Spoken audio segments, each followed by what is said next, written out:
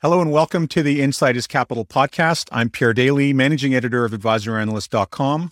Joining me today is Jeff Braddox from Picton Mahoney Asset Management to talk about market neutral strategies and how they fit into investors' portfolios. Jeff is a portfolio manager at Picton Mahoney Asset Management, specializing in Canadian equities. Prior to joining Picton Mahoney, Jeff was vice president and senior portfolio manager at BMO Global Asset Management, where he was lead portfolio manager for Canadian large cap equity portfolios, managing over $6 billion in assets under management. Prior to that, he spent over a decade at Manulife Asset Management, joining as an analyst and progressing to managing director and portfolio manager with responsibility for Canadian equity portfolios managed with a blend of fundamental and quantitative analysis. Jeff is a CFA charter holder and has an honors B.Admin from the Richard Ivey School of Business at Western University. This is the Insight is Capital podcast. The views and opinions expressed in this broadcast are those of the individual guests and do not necessarily reflect the official policy or position of advisoranalyst.com or of our guests. This broadcast is meant to be for informational purposes only. Nothing discussed in this broadcast is intended to be considered as advice. Jeff, welcome to the show. It's great to have you. Thanks, Pierre. Great to connect. So, Jeff, to kick things off, tell us more about Picton Mahoney Asset Management. Yeah, it's a great place to start. For those listening in that aren't familiar with Picton Mahoney Asset Management, we were founded over 15 years ago, and we currently manage today over around $10 billion in assets for both retail and institutional clients. We're an independent asset manager, meaning we're not a subsidiary or division of a larger financial institution.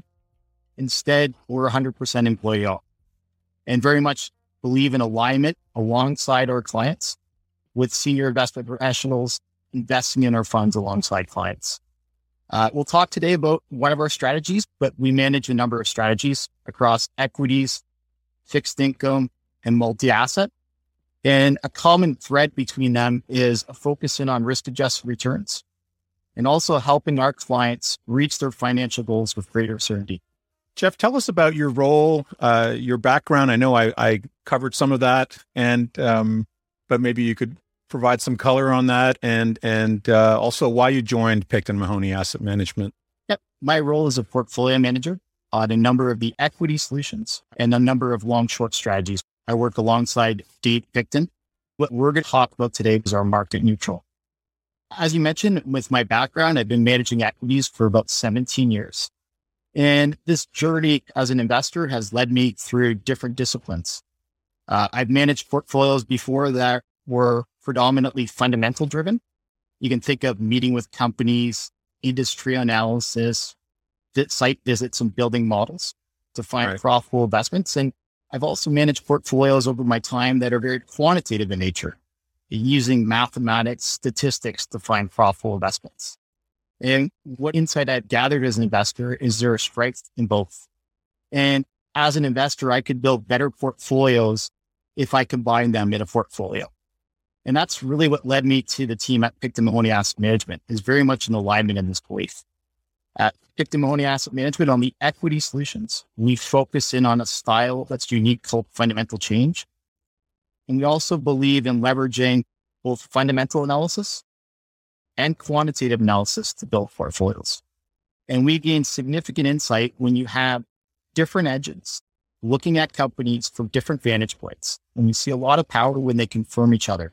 So when they both say buy, we see that significantly powerful. So that's a bit about my background, also what led me and really what differentiates Picton Mahoney Asset Management. What is the market neutral strategy and how does it work?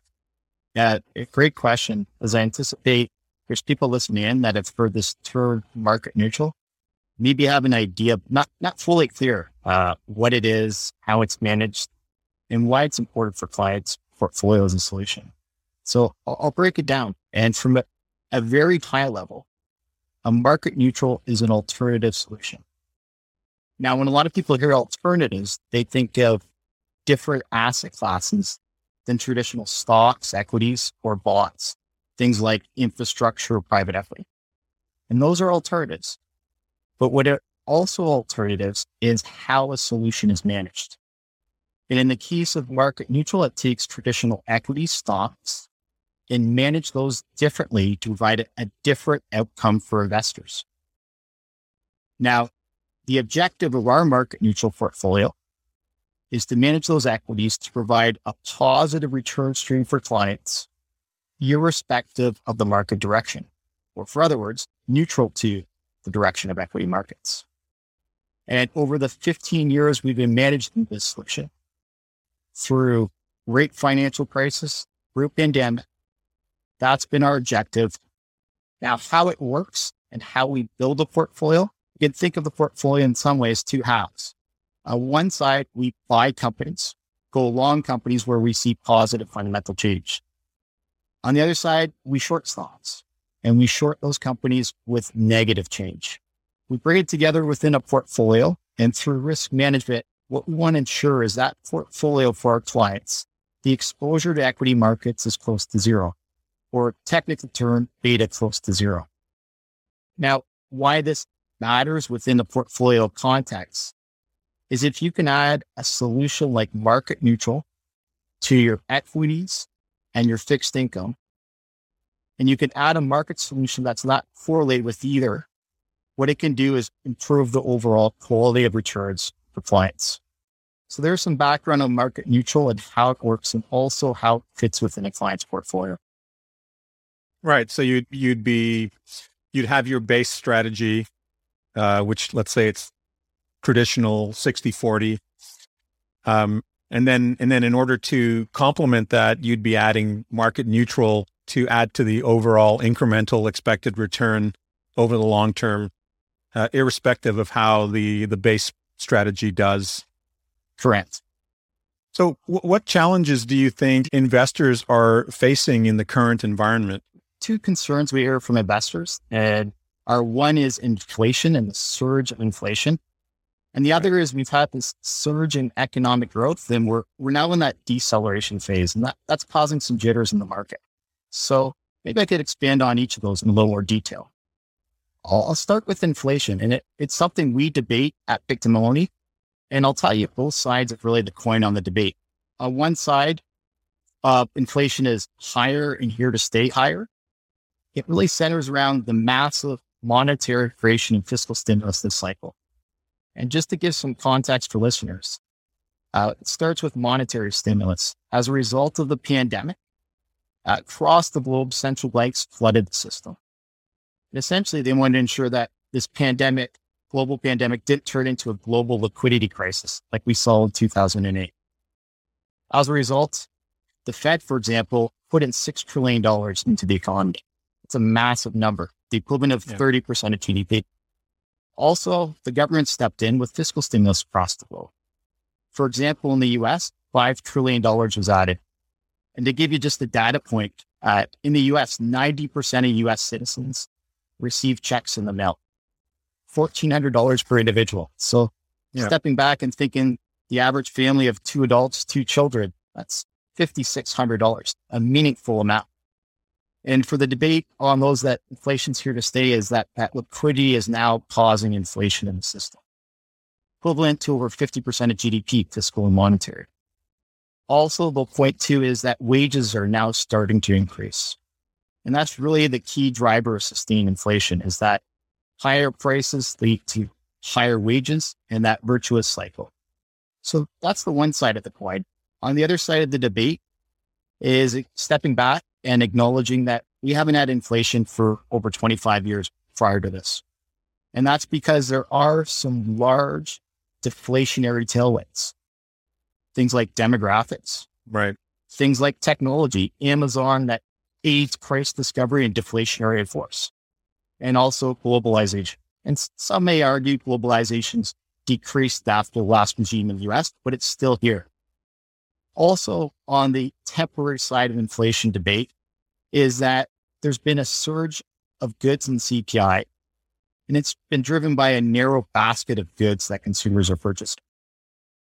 For me, for example, I haven't traveled for a couple of years for leisure or been to a sporting event or concert. But like many people, I've done a home renovation. Others concentrated purchases in cars. I've heard a story of someone selling a boat for more money than they bought 15 years ago. That's clearly not a sustainable trend. And capital will solve supply chains and there'll be more boats produced. Yeah, the same thing's happening with cars too, right? I mean, with foreign cars, I think Audi in particular, the buyouts on the back ends of leases are now fetching, $10,000, $15,000 premiums because of the shortage of vehicles. Yeah, we're seeing that right? Clear with vehicles, and that would feed into the argument that it's temporary. Is next year we're going to be lapping those surged used auto prices where they were up over 30%. And as capital's deployed in supply chain, more automobiles will be produced, and that's going to be a deflationary headwind. As we debate it, we don't see the inflation picture today derailing the equity markets. But the key debate is mid next year, where is inflation? Right. As we start lapping those comps, is it still here at high? And are we starting to see that initial high wages that have brought people back to the workforce? Is it continuing the higher wages? I would say if we do have inflation mid next year, then that could challenge the equity markets. It means policymakers, the Fed, need to play catch up. Jeff, do you see any other challenges that, in terms of headwinds that investors are facing today? Yeah, the second challenge that advisors and generally the market are facing is we've had this surge in economic growth, and now we're in this deceleration phase. And that's causing some jitters in the market and some volatility. And if I just back it up, the surge in economic growth is happening as we went from closed economies due to the pandemic to reopening. And we saw a massive surge. And measures like PMIs, measures of economic growth, reached 40-year highs earlier this year. And now we're on that deceleration phase. Wow. And that gives some volatility for investors of how far the economy falls. Now, typically when we have this kind of switch from early to mid-cycle, it's usually a question on demand. Has the consumer run out of gas? I don't believe that to be the case this time. It's more driven by the supply side. On the consumer side, given that we've had massive fiscal stimulus, it means that for the first time in a recession in the US, consumer notional incomes actually grew during a recession. So the consumer is coming out of this recession from the pandemic in great shape. Also, business balance sheets are in great shape. So the slowdown is really driven by the supply chain. And there's a multitude of reasons on the supply side.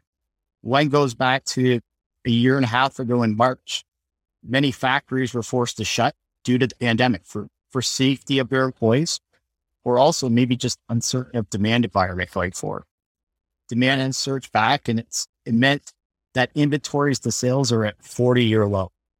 So we're seeing that slow down today, driven by supply, but it also means that we have a nice tailwind to the economy in rebuilding inventories.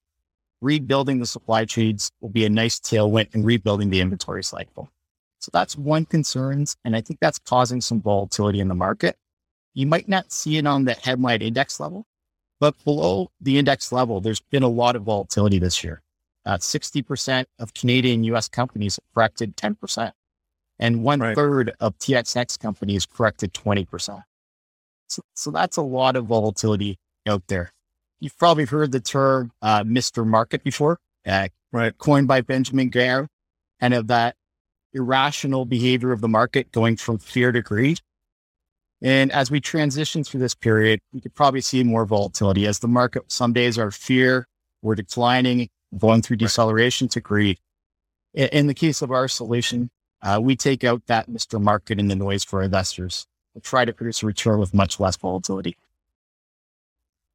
I had an interesting conversation with another PM CIO, and one of the points he made that was really interesting in that is that while we had, in terms of the equity market, while we had a scarcity of growth last year because of the collapse in the economy, growth stocks, which are high duration in nature, performed exceptionally well, as we know in hindsight now. But then in the face of recovery of the reopening trade that happened in the fall with the election and then subsequently the vaccine news, the reopening trade reignited value stocks, for example. And so it's interesting to see, how an inflationary outlook could be one that leads to higher interest rates potentially over the next couple of years, and how that plays between value and growth, or value and momentum stocks. And so there seems to be this incipient shift in the regime of the market, and what happens next, and how that affects stocks. But that's probably the nice thing about the market neutral strategy that we're talking about today, is that it performs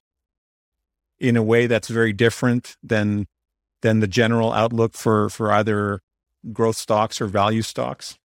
Great point you make too. And also with the change in regimes, and potentially if inflation does persist, what that means for portfolios. Right. And I would agree.